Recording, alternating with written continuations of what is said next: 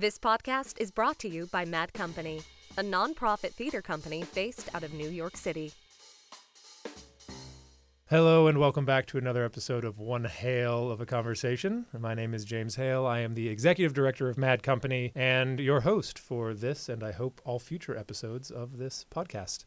With me in the studio today is the wonderful actor, writer, creative, voiceover artist, and all-around great human being, Maddi Albregts.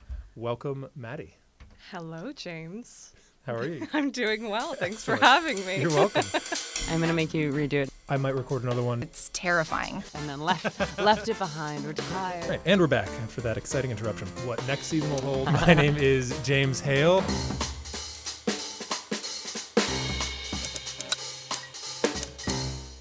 So we're just going to dive right in here, and I'm wondering if you could, just in your own words, like chart your journey from leaving to go to your undergrad to Lambda to here. What, in your words, did that look like? So starting undergrad, I had gone to a performing arts high school in Las Vegas. So we were kind of in the thick of it with theater from the start. And I knew pretty early on that I wanted to continue theater. I think I had one blip when I wasn't getting cast in high school where I thought, maybe I'll do costumes. Maybe I'm meant to do costumes, which is a wonderful thing. And I love doing it, but not as much as I like acting. And then I kind of got on the acting train again. And I was like, okay, this is what I want to do. Found your thing. Yes. And so that led me to Montclair State University, which is where I went for my undergrad degree. I got my BFA in musical theater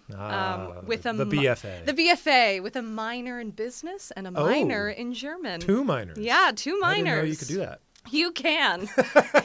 I don't know if I would recommend it because it was quite daunting on top of the already pretty close to a conservatory-esque musical theater program. Sure. But yeah, so I made the leap from the West Coast to the East Coast. They were kind of an up-and-coming musical theater school. A lot of people recently were coming out of there and doing well in the musical theater sphere.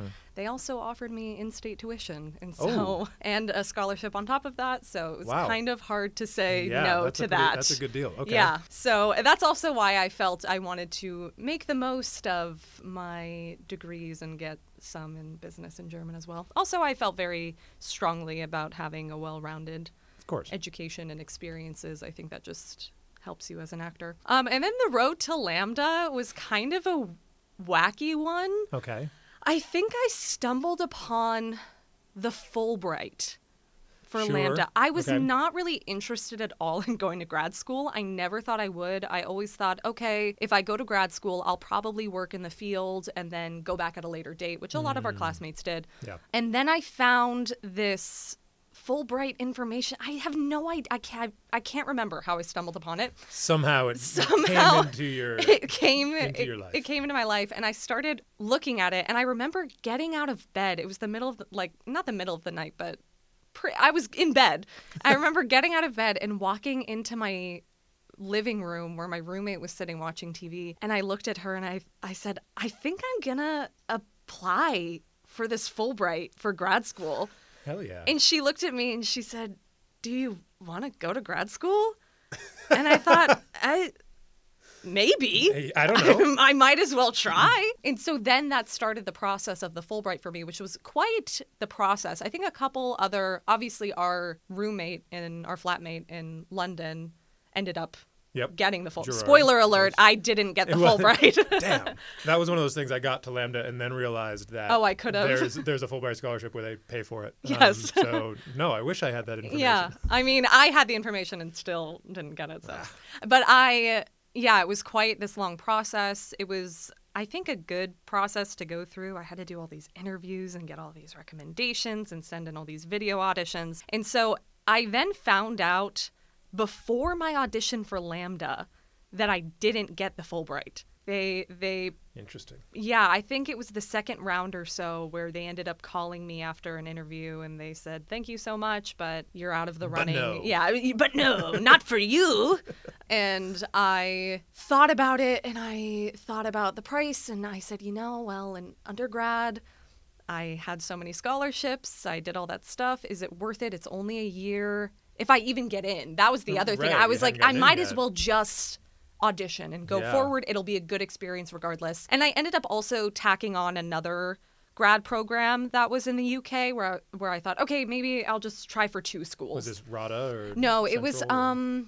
Why am I blanking on one of the lesser name? Schools. Still a great school, and I feel so We'll edit in the name. We'll edit in the name right here. It's Bristol Old Vic Theatre School, you fool. I'll have to voice over that, and then I'll that school. Yes, that school. Love that school. I love that school, I guess. But so I ended up auditioning for them as well as Lambda, and I went into my audition. Rodney was there. No, Rodney. And I did my audition, and I remember him asking about like finances and stuff. I was also, I think, the second person in the U.S. to audition for Lambda that year. Oh. Yeah. He told me, he said, you are the second person we have seen in the United States. You won't be hearing from us for a couple months, regardless. Wow. Yeah, that's and crazy. I was like... I might have been the last one to audition for really? them. It was the very last date they had, and I was like later in the day. I was the first date they had, and I was second. Yeah. So I was one of the first people, and he did all the standard questions and stuff. Yeah, then I kind of just forgot about it and thought, okay, well, if that's a thing, that's a thing. Whatever. He said it would be a while before I heard, so... Sure, if I don't get it, it was no skin off my back because I didn't even really not care to go. That makes it sound so blasé. It wasn't that at all. It just was not. It was something that I thought I could do later down the line if I really wanted to. Yeah. Yes, exactly. So I went back. I finished up school, and then one day got a call, and Rodney was on the line, and he said, "Madison, I have just finished unpacking. I have opened up my notebook.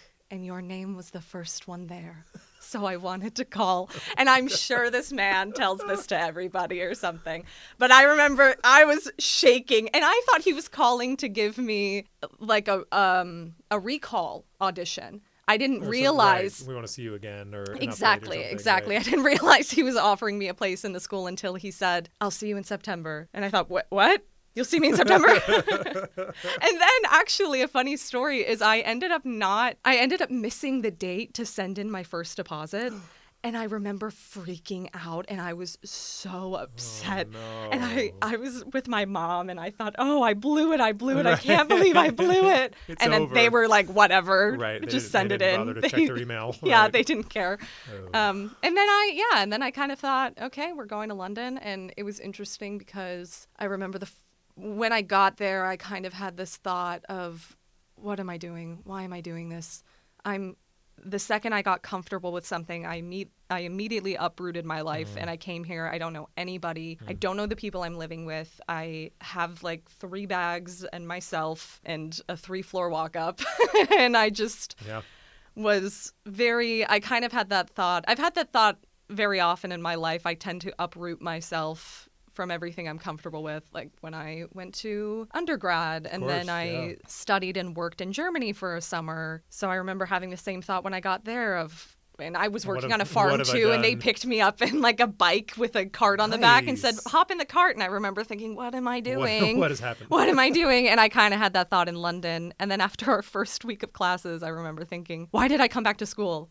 I don't want to be doing school. Like, what am I doing? Oh, no. And then the second week, I was like, this is the greatest thing I've ever done in my life. This is going to be so worth it. And the beginning of London was so weird. Yeah, it was. I was scared to talk to anyone. Yeah. I remember going in and it was jet lagged, whatever. But it took me like 3 days. I didn't want anyone to peg me as an American, I think.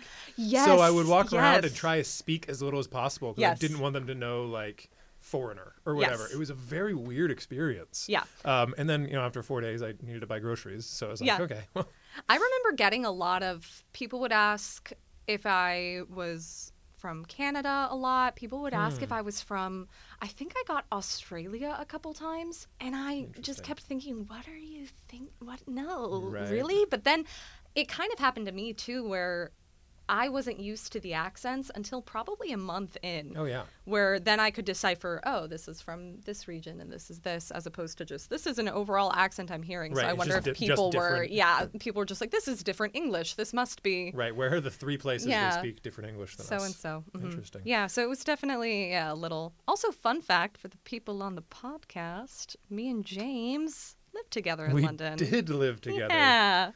Maddie holding it together. Maddie came to London and then lived with 3 men she didn't know. Yes. Which was wonderful because at least 2 of those 3 guys were great. And then, but, brave choice. It was a brave choice. And people well done. asked my parents that a lot. And I never thought it was weird. I never thought it was weird. I had one moment when I found out how much younger I was than the 3 of you that I kind of had a moment of, oh. Living in a house of 30-year-old men. And I was like 22, Took you under our wing. I think. Something Sure. like that. Yeah, that's what happened. Okay, so you come to London. You're at Lambda for a graduate program that maybe you sort of fell into. A little bit. How did you end up here in New York? So New York was always kind of the end game for me. I've always been more attached to the live theater, I think. And I think that to me always meant New York. Sure. I was never really interested in LA. I think I went to LA once or twice, and I remember going in probably high school, and all my friends were so excited, and they kept saying, oh, this is where I meant to be. Right. This is where I meant to be. City I love it lights. here. And I remember thinking, oh, no. No. The opposite reaction. I certainly am not feeling that in any capacity. And I remember going to New York and kind of having the feeling of, oh, this is cool. I like this. This is better. This feels better than that. Right. And I think being so close to it in undergrad, it was kind of the trajectory that I thought, if I don't go to London, I'm just going to move to the city and I'm just going to put feet to pavement Do and the try thing. and make it. Yeah. And then also there was the fact that I had a long-term partner here, and so I thought, okay, they're from New Jersey, so we'll stay on the East Coast. There you go. Yeah, and so that kind of there were several things, but for the most part it was just, that's the next move. It was always part of the plan. Yeah, I'm just going to go back there and I'm going to do live theater, and that's what I'm going to do, and I'm going to like it. Excellent. And I do. And here you are, and we like it. Yes.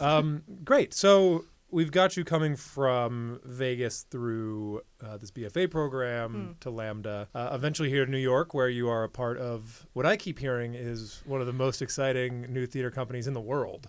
I've heard that at least 5 times. I keep hearing that. Along the way, you made this switch into voiceover acting that you've been doing a lot of recently. Yeah. I'm curious, how did that happen? Why did that happen? Was that a conscious choice or just something that sort of you fell into?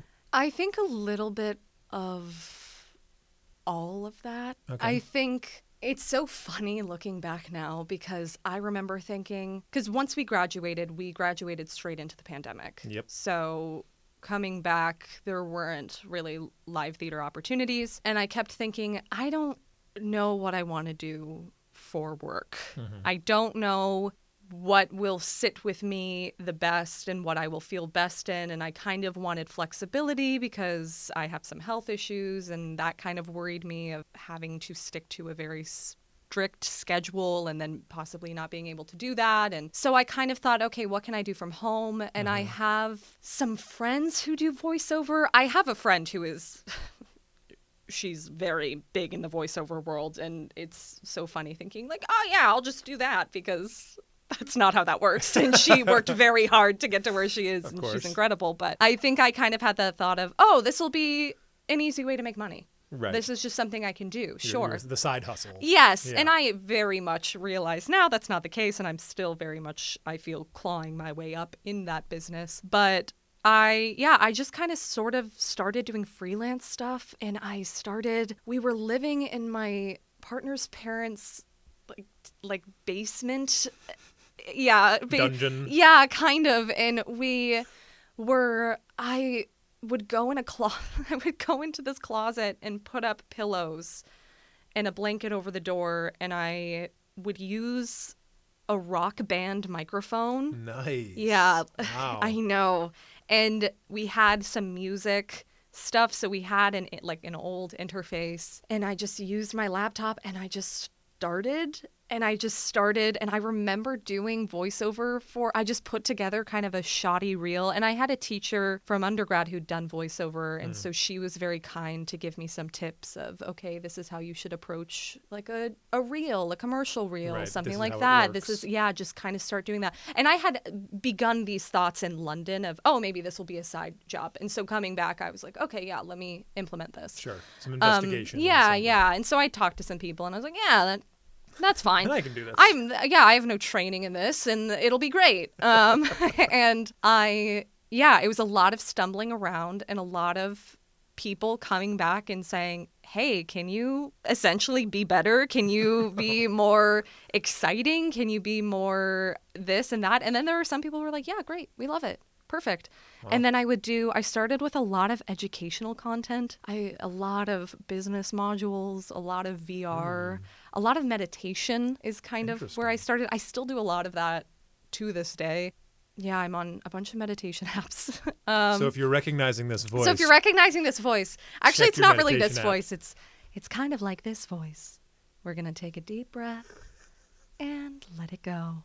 Yeah, it's kind of that one. Okay. Yeah, it's like somewhere between flight attendant and it's surgeon. Peaceful. Okay, Peaceful. Damn it, it's calming. It's relaxing. Yeah. So I did that, and then recently, about a year ago, I started jumping into kind of the character world of like video games and animation, and that kind of audio dramas. I do a lot of audio dramas, and I still very much feel very new in that. I've had a couple bigger things that I felt really good about at the time, but now I'm kind of to the point where I'm like, oh, okay, I kind of want to go bigger. I kind of want to do more, but I think that's just the nature of the business. So you always want more. Yeah, exactly. And I think it will come. It just has been, but it definitely was not something that was so easy. Sure. It wasn't always easy money. And it's kind of it's kind of difficult in the way of it's the same with acting where you're always auditioning, you're always applying for jobs. You never know if you're going to have the security. Right. Yeah. So with that, sort of balancing these two different facets of more or less the same work, do you feel like you found balance in attempting to do voiceover auditions and theatrical auditions? Are you more focused on one than the other? Are you hoping to be more focused on one than the other and are not? Yeah, I think I go through stages, almost periods of, okay, I'm really going to put it all into voiceover. And when I started doing kind of character stuff, I was really focused in on that, almost to the point I was still sending in some live theater auditions and such, but I kind of got cast in a show. And it was kind of almost jarring of, I do live theater. Yes. Okay. I do musicals. I focus on. Yes. This is another thing I do. I've been so entrenched in the voiceover world and I do it all from home. So it was really almost isolating that I then all of a sudden was back into the theater game. Right. Out in the world. Yeah. And I think now I've found more of a balance. It can be challenging sometimes because I kind of want to do all of it all day, every day. Let me do voiceover auditions, and then after that I'll do these auditions, and then after that I'll stream, or then after that I'll do this and this and this, and I want to do it all every single day, and then I kind of burn myself out. So I'm trying to pick days where I think, okay, I'm going to do voiceover auditions Monday, Wednesday, Friday, or I'm going to do this job on Thursday. Right, or workload management. Yes, so, or this week I'm going to focus on live theater auditions, or I'm going to focus on these callbacks, and so it kind of adjusts, Sure. But I think now I have a better grasp. When I am performing in shows, it's a little harder to even it out, but I'm still to the point where the shows I'm doing are shorter runs, so I haven't had to plan for like a long-term schedule. There hasn't been a drastic shift in your long-term schedule. Yes. That makes sense. Yeah, I mean, constant evolution sounds like just sort of the smart way to go. The name of the game. Right, that's what we do. So we just touched on this briefly, but last season you made your off-Broadway premiere in Pinkalicious, which I did not get to go see. I was very upset about that. Heard great things about it. Fun, entertaining children's show. I'm curious. So this was, I believe, your first like professional theatrical experience in New York City. Yes, I had done a outdoor production of 12th Night the year before with a wonderful company. But this was the first musical I'd done professionally. This was my first, obviously, my off-Broadway debut. Yeah. That kind of my first tour, because we took it on tour. Yeah. So that it felt like the first girthy project. Sure, the first big thing. Yeah. So I guess I'm curious, like moving from your undergraduate experience, you know, everyone always does summer shows. We were at Lambda for a long time. Were there any big differences between all of these sort of, for lack of a better word, amateur productions and scholastic productions to then move into like, this is a fully fledged professional off-Broadway touring production? What were the differences there? What were the difficulties of making that shift, if any? Yeah, it's interesting because the show, it's a family show, so it doesn't have the craziest budget. I think I've done some college shows that had bigger budgets than this show, which is fine. And it needed to be small because we had to take it on the road. And it was only a 5-person cast. And I do have to say I loved the cast I was with. I'm still friends with them to this day. I enjoy them all. They're all immensely talented. They're all performing and doing amazing things. So there was a shift definitely when we had our first rehearsal, and it was a music rehearsal, and everyone came in and just blew the roof off. Everyone was so good. And I remember going home that night and studying the music and the harmonies for 4 hours. Wow. Because I felt behind. And I didn't want to feel behind going into these rehearsals. And I remember coming back and everyone being like, what are you talking about? It was our first rehearsal. It's fine. Like, it's okay. We'll get there. We have 5 weeks. Like, it's not a big deal. It's a 50-minute show. It's a packed 50-minute show, I will say. It's pretty much going nonstop. Not a lot of downtime for those kids. Exactly. And I have to say, it is a family show, but I loved the music. It had a nice little message. It wasn't grating. No, okay. I will preface that. But yeah, so I think that was definitely a difference, but also just reminding myself that, okay, this is work and this is a lot of work. And I think sometimes people can feel like, oh, it's a really glamorous life you're living of, wow, you're off Broadway. And I'm like, yeah, I have you have the title of it, but right, on paper it looks great. On paper, but like, yeah, sometimes the things weren't always the easiest. The touring houses that we went to were so beautiful.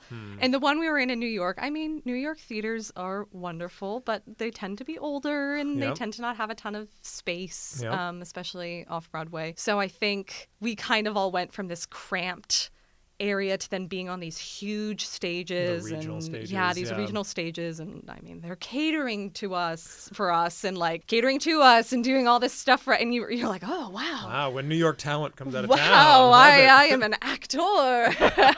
Thespian. Yes. Exactly, silly things like that. So there was the difference in I kept thinking, and I went to school with very talented people as well. It's not to say that they didn't rise up to that caliber, but it just kind of was this feeling of, I would go through feelings of, oh, this is really hard and this isn't what I expected, to then also being on the train the morning of our opening day and being like, I'm opening a show off Broadway. And yeah, it's a family show, but that doesn't make it it doesn't matter. Like, I will be off Broadway and this is what I thought about and I'm doing what I wanted to do. And I think that was really important to me. Wow. Yeah. That's beautiful. I know. Not I know. But it was a beautiful experience. Wow. Okay. So I'm curious, and I'm wandering off of my script a little bit here. So you went from this BFA program at Montclair to a heavy classical conservatory master's degree at Lambda. You come back to New York City, and eventually your first, like, we'll say, bigger professional job is very much musical theater. Back to the roots. Quintessential, right. Yeah. So I'm curious, thinking about Lambda, like doing a year of this conservatory training, this classical training, do you feel like that still informs some of the work that you do on like a straight musical theater project or a modern project or anything like that? Yeah, absolutely. And that was something I really thought about, and it was something I talked to another one of my cast members about, where we would discuss, it's a children's show and some of the lines are silly and some of the songs are hokey and all these things. But it was so important to me and to us that we gave the same amount of attention to these characters that I would a classical character or Macbeth or any of those other characters I played in grad school, because I think it was not only important to me as an actor, but it was important because the kids are still an audience. They are still and maybe they're not thinking about that, but kids can smell BS. They can see BS, and maybe they just want to come for the pink and the showy numbers and things like that, but you still want to perform well for them. And so many parents came up to us and said, "This is my child's first show. This is the first theater they're ever seeing, and so of course you want to do well for that." Right. And it's just, I think as an actor, I think it is almost better because you are really stretching yourself. And I think there's a part of I'm not going to take this too seriously, but also I do want to give it the respect it deserves and also take care of my body. And it was a lot of grueling days and a lot of moving sets and moving things and driving in cars for long distances. Because you were working as your own sort of... Yeah, basically we would do it all. Roadies, your own crew. Yeah, I think learning that in school and just being able to care for myself and we used Besfort's vocal warm-ups. Did you? Yeah, because they were so succinctly recorded. Right. That we would just they'd be like, can we play Besfort? I'd be like, yeah, sure. I know. Besfort. Yeah, I know. It was very sweet. Love that, man. Besfort was one of our few singing teachers at Lambda. Wonderful. Lovely man. Yeah. I think that definitely, it was interesting going back to a musical show because I was so entrenched in the classics, and then I did this and I had to remind myself, oh yeah, you are a musical theater actor.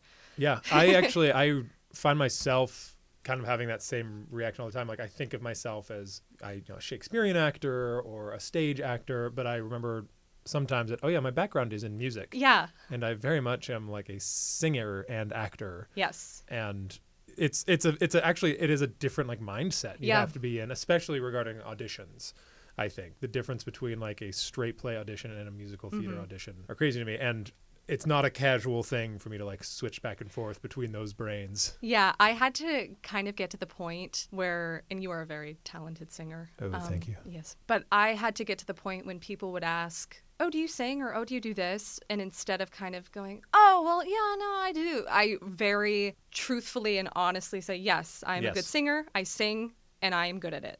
And I like to do it, and I enjoy it. But it's and people are like, yeah, that's great that you feel comfortable saying that. And it's yeah, I should. Right. That's important. Right, false modesty has no place here. Yeah, exactly. And I think it's important to me to remember that is something I love and that is something I do. And I think that totally has space in classical theater. Absolutely.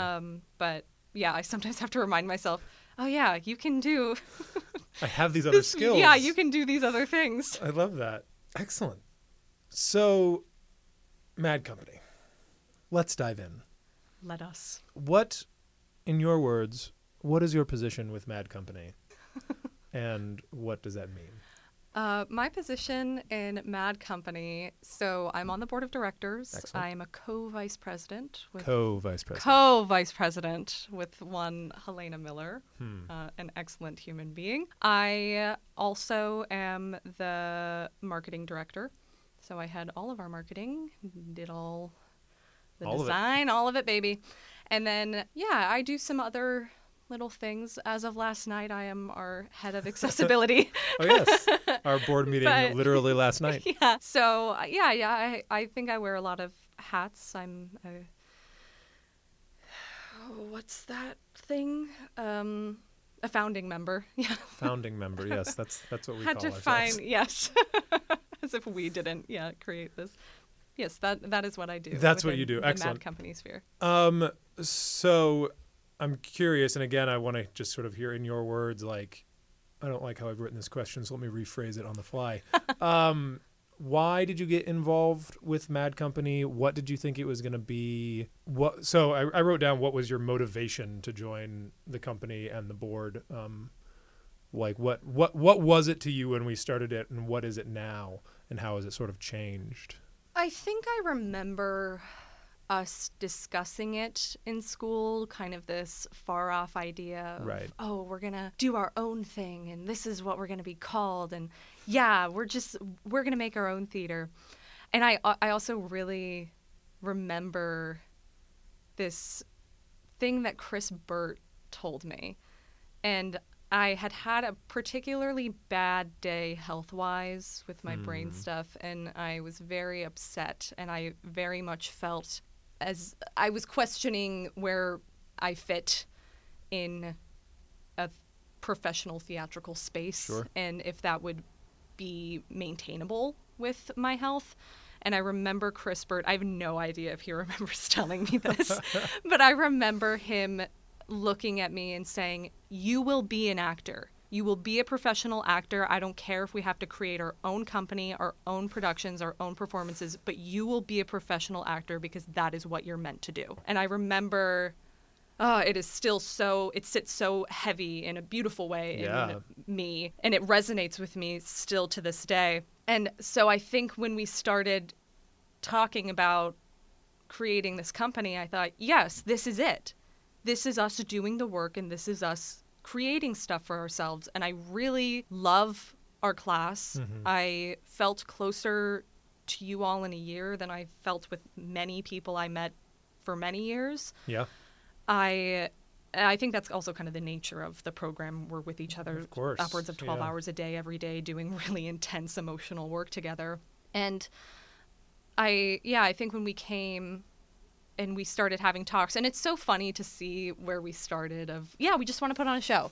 We just want to, we're just going to throw on a little ditty, Right, and just we're put going up a to little play. put up a little play, and it's going to be fun, and we'll get to perform. And then, I think this is why I love you all so much too, is we are very much balls to the walls kind of people.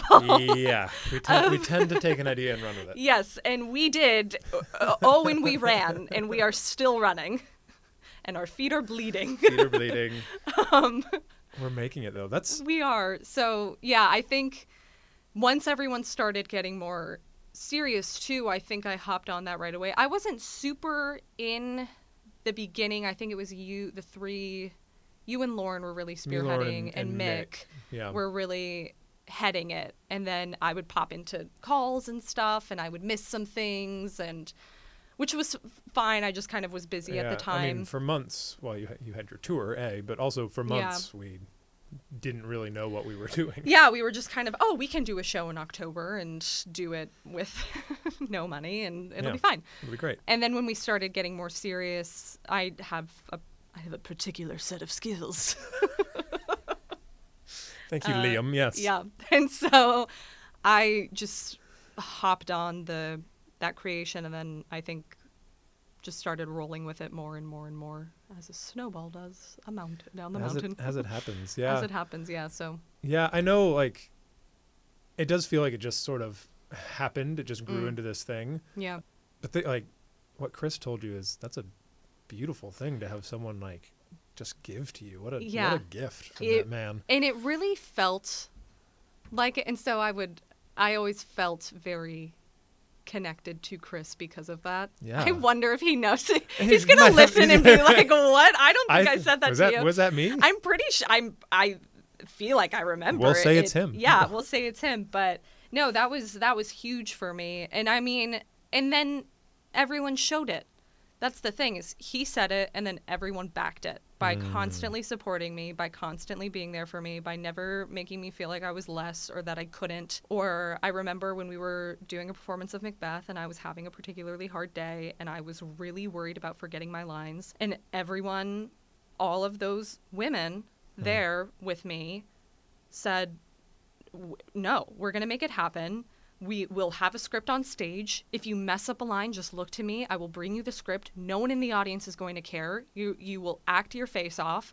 And if you can't, go off. Someone will take the role. We will be there to lift you up and be there for you. And I had groups of people support me in undergrad, and I had people here and there, and not to discount the people in my life who helped me get to where I was, but it always felt like a collective, and I never felt like people thought less of me or were annoyed that I was missing things Yeah. or thought, oh, well, she doesn't have to do this and that's annoying, or I'm annoyed that she's sick all the time, or things like that. So I really felt like Chris said it and then everyone backed it up. Right. And that's, it was manifested. Yeah, and that's why I felt, okay, I can come into this and I will have the support and I will have a voice and I will have people listen and say, yeah, no, you're right. Cool. We're not going to do that. Or, yeah, we'll make it easy for you. Yeah. Or easy in the way, like easier. Easier, right. Accommodations. Accommodations, exactly. Yeah. No, and I think that is part of the reason I was so attracted to this journey that we've started, is just the even tiniest modicum of control over what we're doing. Yeah. It comes with an incredible amount of work. And a lot of headaches that you don't have as just an actor walking in and into and out of auditions and rehearsal rooms. But for my mind, and I don't know how you feel about this, like I am absolutely willing to have those headaches and do all that work to be able to say we have a little bit of control over our creative future, not necessarily the success or failure of that future, but at least like the work we will be doing, we can decide even just a fraction of. Yeah. And I think be proud of that work as well. And that's the thing, is going in with all of you, I knew I wouldn't be doing it alone. I think oftentimes I tend to be a bit, I hesitate to say controlling because like a negative connotation with that word, but I tend to be protective of the work I do, and I want to make sure Precious it's with done it, yeah. precious. Yeah. I want to make sure it's done at a high quality. I want to make sure the work I'm doing and presenting is good, and so I tend to do a lot of it, and I tend to want to hold it close to me. But I feel with you all, I know you will also do the work, and I feel I can hand it to you and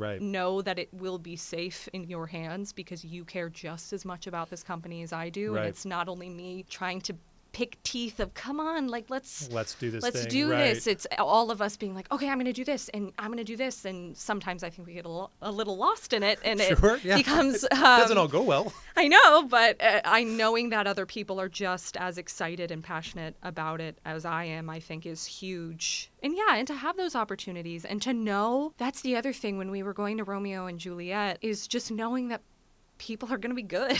Like people are like, I really think you're all supremely talented, and I trust you, and I trusted the creative team to put on a good show. So I knew, I knew we would be bringing good work. And so it was important to me that we were always showing well to back up our good work, I think. Absolutely. Yeah.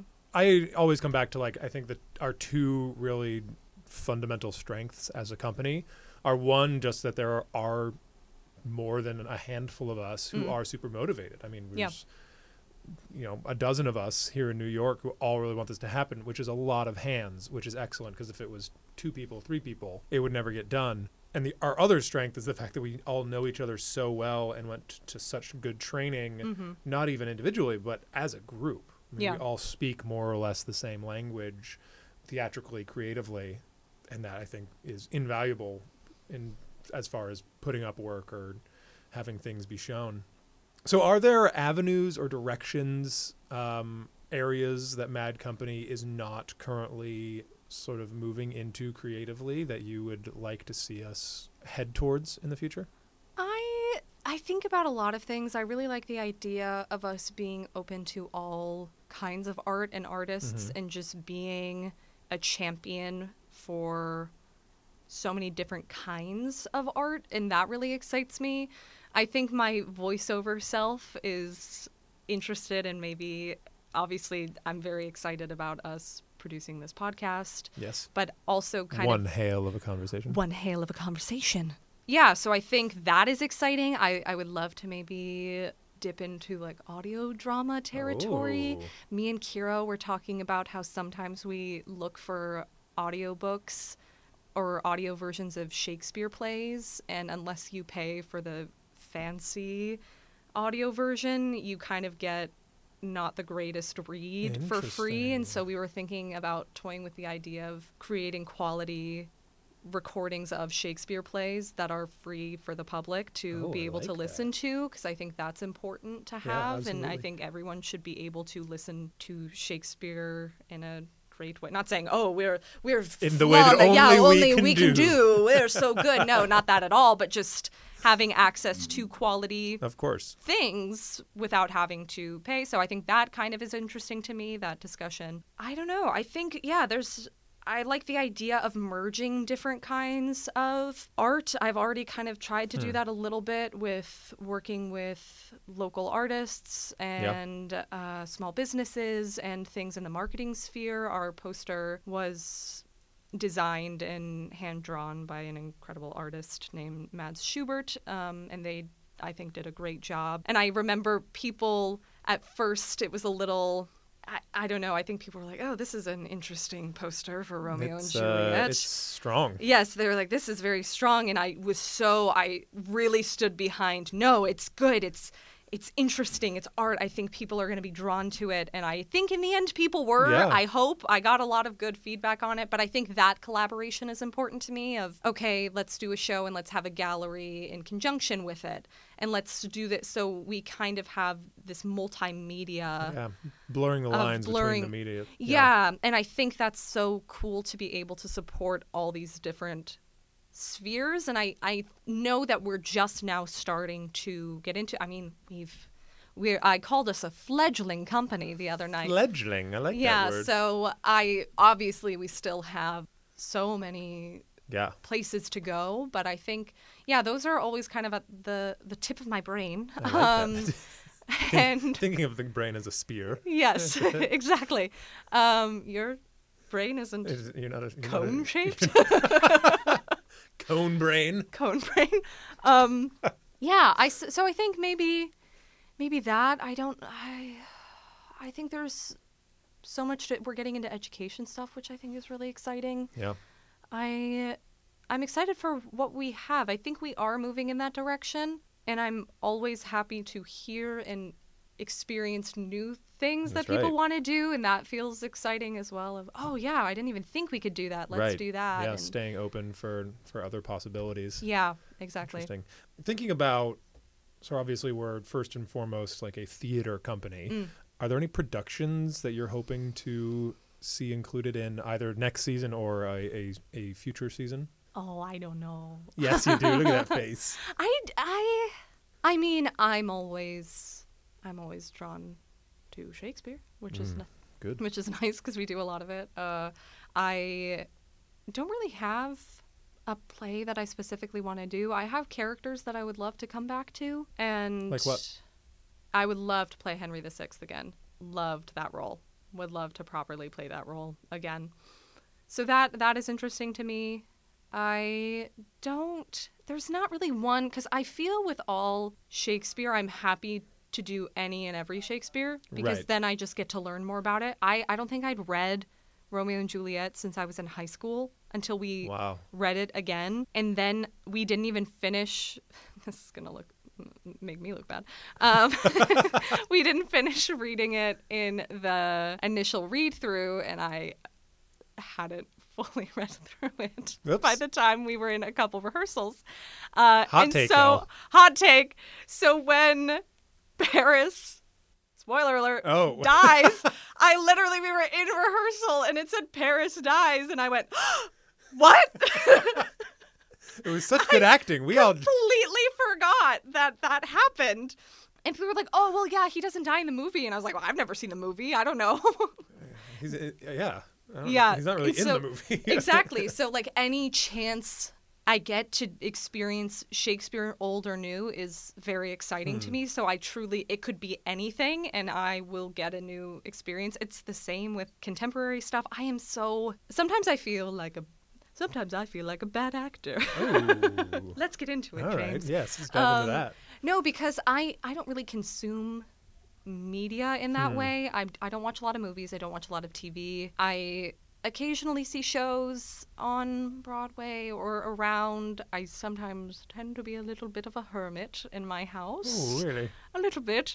I'm getting better this year. It was a goal of mine to get out more and see friends more and see shows. But yeah, I tend to kind of get into my own little bubble. Yeah. And so mainly what I do for entertainment is read books, not even plays. And so sometimes I feel everyone knows what's on Broadway or like what the latest show is and who the latest actors are, and I just don't. Yeah. I'm not really in that world, which I think has pros and cons to me as an actor. I think pros in the way that I truly feel like the work I'm doing is my work. Not that like I think we can take from other people and learn and grow and become an amalgamation of ourselves and the people we look up to. But I like to watch people, like real life people. Actors are real life people, but like they're playing a role. Yeah, right. But I like to watch it in the way that I'm like, ooh, this is really interesting. I think it's because every time I watch movie or TV, I am working. I start thinking, ooh, what are they doing? How would I do that? Ooh, what? Let me look at what they're feeling right now, and I would love to see their reaction to this, and how would I take on that reaction, and how would I say that line? I want to be in the rehearsal room with them to like, see the oh evolution. yeah, that would be so great. And so sometimes I'm like, I just need to shut my brain off, and really the only thing I can do for that is read a book or watch sub animes. Hey, okay. Because even if I watch dubbed animes or dubbed cartoons, I'm thinking the listening to the voiceover. voiceover, Yes. yeah. And so with like subs, it's all in Japanese. Or reading where Right.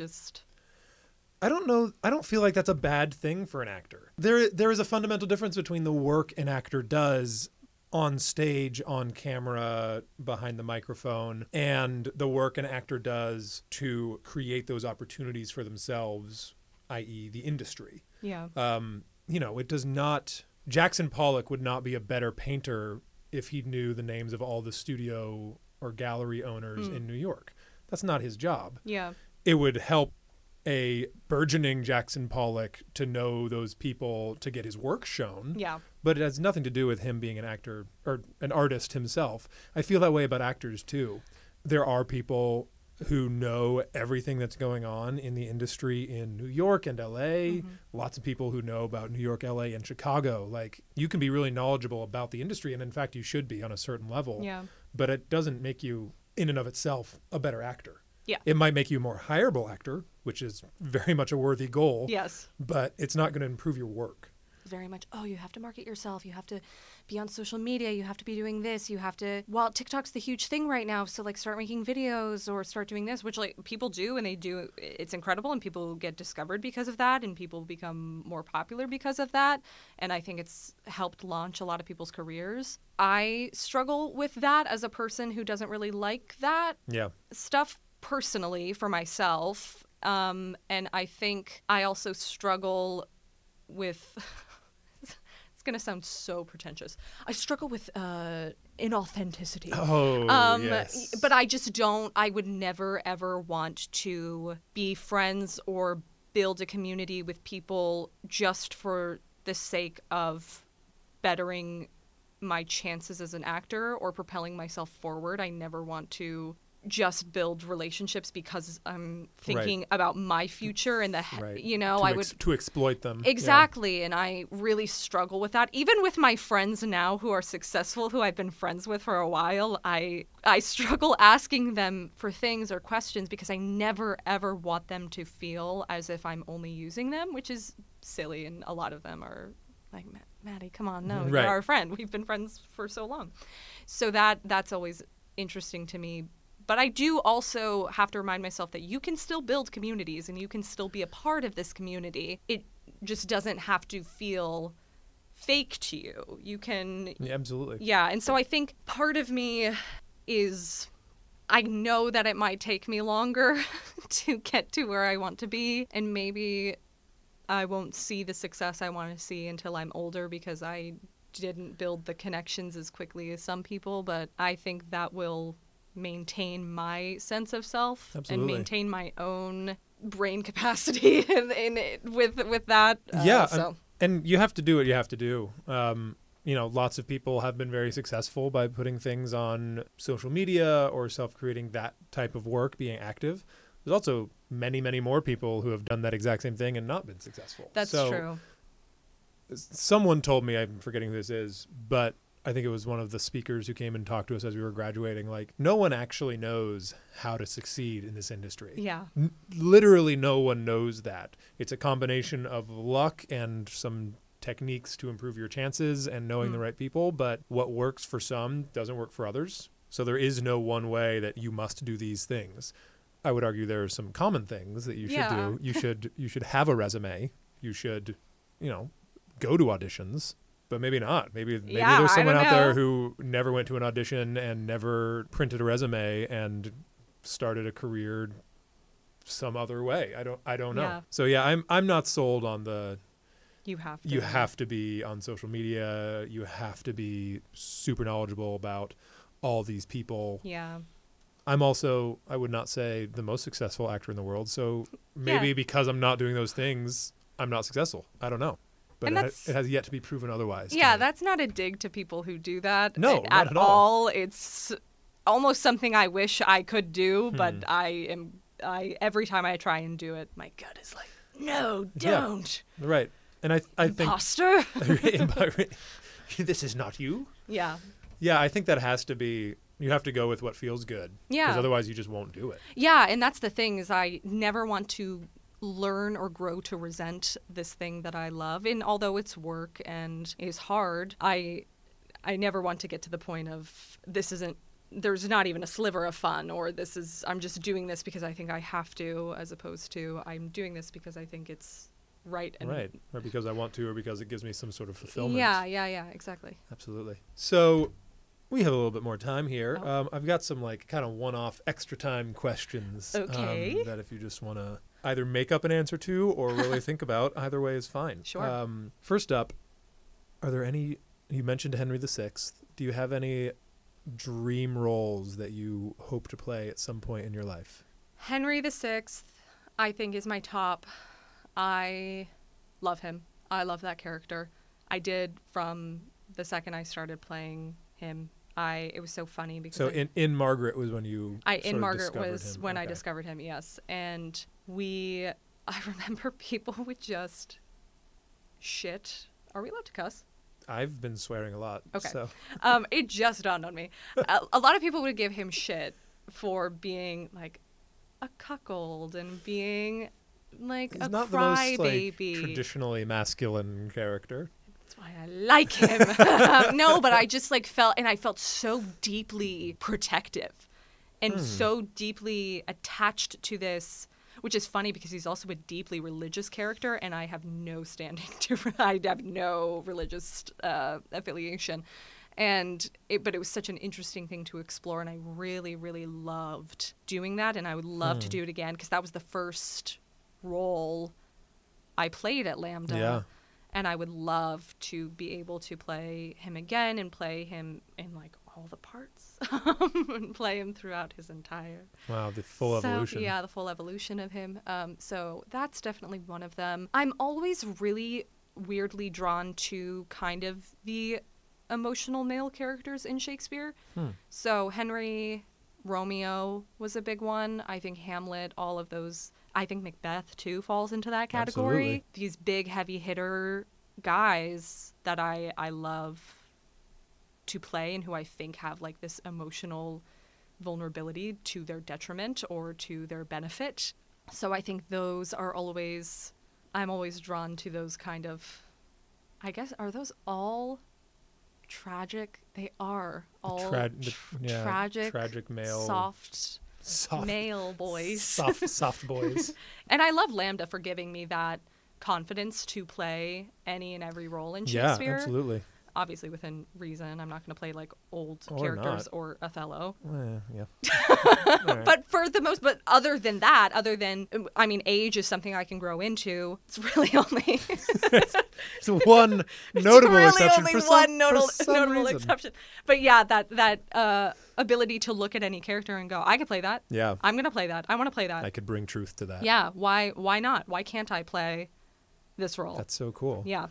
I talked to so many of our cohort who were just so changed by Margaret of Anjou. And I think, I don't know, I think in my head it's a combination of, it's an amazing play that Rodney sort of pieced together from Shakespeare's texts. I also think maybe it was like such a formative time for all of us. It was like 3 months into us at Lambda. We were finally getting our feet under us. It was the first real like meaty work we got to sink our teeth into with some of these new skills.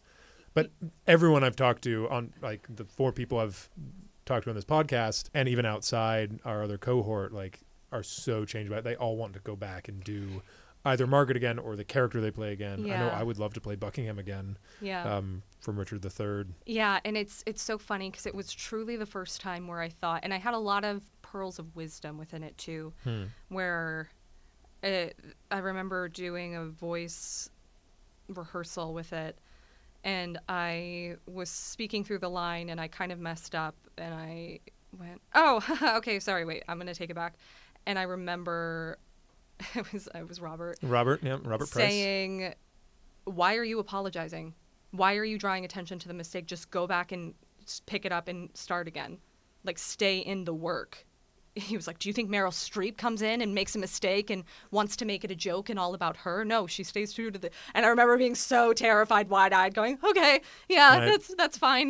Good man, though. And so that really shaped me. Also, just the way of, why wouldn't you just go for it every time in rehearsal, and like obviously take care of yourself and things like that, but why wouldn't you do it the best that you possibly can? Yeah, it's not like, oh, I'm going to save this up for a performance, so I'm going to save it up for this. And so I would, and it kind of was a breakthrough for me. And I remember Rodney, our director, pulling me aside and saying, "Yes, you've got it now.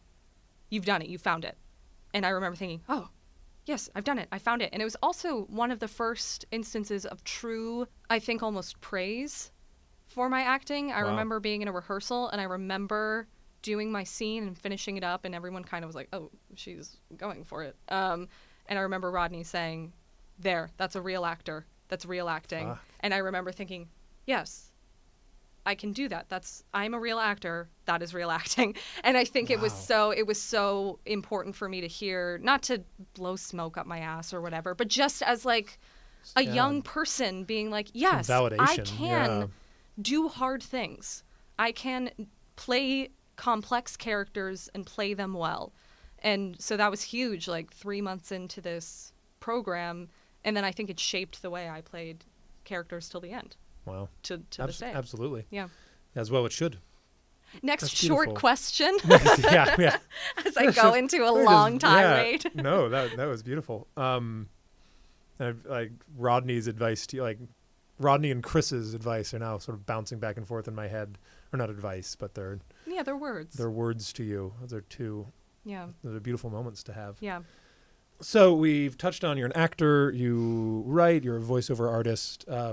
On your resume, it says one of your special skills is sewing, which I love.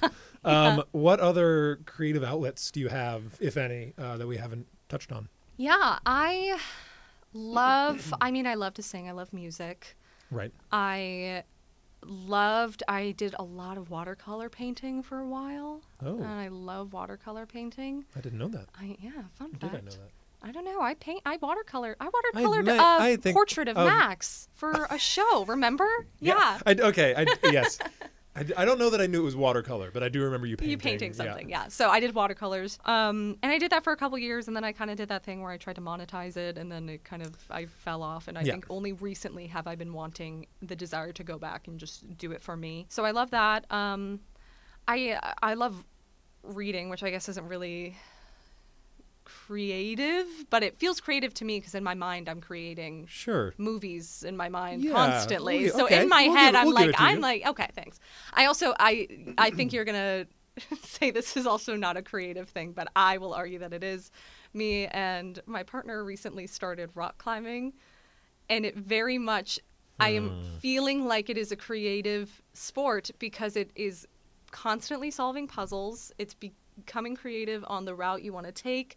And I was watching, I don't look graceful doing it, but I was watching someone go across a wall. They were just doing laps around this bouldering wall, and it was like watching a dance. Wow. The fluidity, the movement, and I thought, wow, this actually kind of is a beautiful dance you're having with yourself and the way that you're moving and the way that you, and that's the thing is I will go for a problem on a wall and just like push my way through it.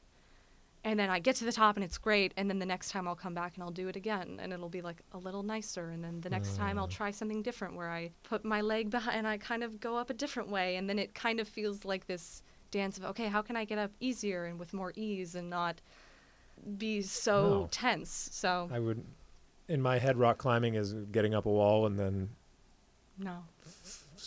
with a fall coming back down. Yeah, no. It's puzzles. It's I puzzles. love puzzles. We do, yeah. We love puzzles. So I guess I would, and this is a much larger discussion than we're not going to have right now, but I guess I would say, like, it is certainly creative in the way that I think any sport has creative elements. I wouldn't call it like a creative pursuit necessarily so much as like an athletic pursuit. I agree but, with you there. But I like that answer. Yeah, I know. But, I was trying to, cool. I was trying to think of things. All I do right. so many creative things that I was like, what is beyond? I have so many things that I I have do. so many things I do. Oh, it's my voice and my body, my body, art. my art, my mind. Yeah. So last question, and I've Alrighty. asked this to everybody. If you weren't an actor / creative, what would you be? Oh, I think about this all the time. I think about myself in different lives, and Okay. I see videos of things, and I'm like, oh, I would do that. I would absolutely be doing that in another life. I really loved baking when I was growing up. I did a lot of baking. I did a lot of cake decorating. It was like a really integral part of like 3 formative years for me. Wow. So I think in one timeline, I am a baker. I recently was watching a lot of videos about archaeology, and part of me was like, that's really cool. That All right. is really interesting, and I think would be a really interesting thing to do. I also really love nature. I really love animals. Maybe something in conservation. That would be important to me. Or something, it's funny, I was in Montana this summer with my family. My dad had a work thing, and so we all were like, let's just all go on vacation. Why not Because we all Montana? live across, my parents are in Vegas still, I'm in New Jersey, my Right. brother is in Arizona. So we all live apart from each other, and so every once in a while we try and not only Christmas, like Christmas is sometimes the only time I see my family, but we all went to Montana, and I think we were like zip lining or something. And I just had the thought of, why am I not doing anything in nature? Why am I doing this career? And why do I live? I'm a hermit inside. Yeah, I know. And when we got back, we implemented what we have dubbed Adventure Fridays. And Adventure Fridays can happen on any day of the week, but Naturally. they're always called Adventure Fridays. And Okay. it's something of, oh, okay, we're going to go on a hike, or we're going to go to a park, or we're going to go This to a is back botanical in gardens. Jersey. This is back in Jersey. Because I came back from Montana thinking, I need to be in nature. What am I doing? And I'm in New Jersey. I'm in New Jersey, nature. which has a lot of beautiful It does. areas that I think I joke people- about Jersey, but it's You do, nice. but Sorry, yeah. Jersey people.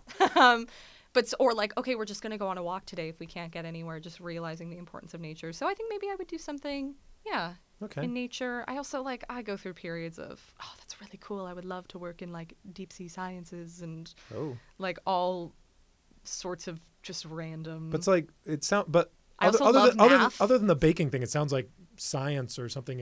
I was and really discovery. I loved math growing up, or maybe something with languages. I loved learning German. Like I would love to. I don't know. It's Very like interesting. sometimes people are always like, oh, well, if you're an actor acting, you have to know that you couldn't do anything else. And I'm like, I feel like I could do other things, Yeah. but I choose. Kind of fuck you. I think the fact that I continue to choose to do acting is the important part. Yeah, is the that, part of that to me is way yeah. more important than I'm incapable Yes, of doing anything else. Yeah, and I think they mean it in like you have to be so You have to fully love it, invested right. because it's really hard and it's really discouraging a lot of the time. Yeah. But yeah, so often I'm like, oh, I don't know about that. I think I could do other things. I am I more mean, than I would one have to go thing. to school and like, of course. But I also am getting to the point in my life where I'm like, oh, I still have like, hopefully, a lot of my life left. Like you can just do. I felt that way Yeah. with several of our classmates who were older in Lambda who now. This is their second career. This is their second or third career or third career, and they are really successful in it. I often think about Lorna and how Absolutely she's killing it on the West End. absolutely killing it on the West End. Was a lawyer beforehand. Yeah. So, I think the possibilities are endless. They but are endless. I will continue with acting because I get to be all those things as an actor. That's a great answer. Yeah. You can do all of it. I get to You do can all make of the it, and that's what I discoveries. come back to. That's what you come back to. That's Yeah. beautiful. Well, thank you so much, Maddi Albregts, for joining us here today on One Hail of a Conversation. Thank you, James Hale. In case no one's picked In up on case that no yet. one picked up on that. And I'd like to thank everyone for listening. This has been me, James Hale, on one hail of a conversation with Maddi Albregts. Please join us again and have a wonderful rest of your day. Bye-bye.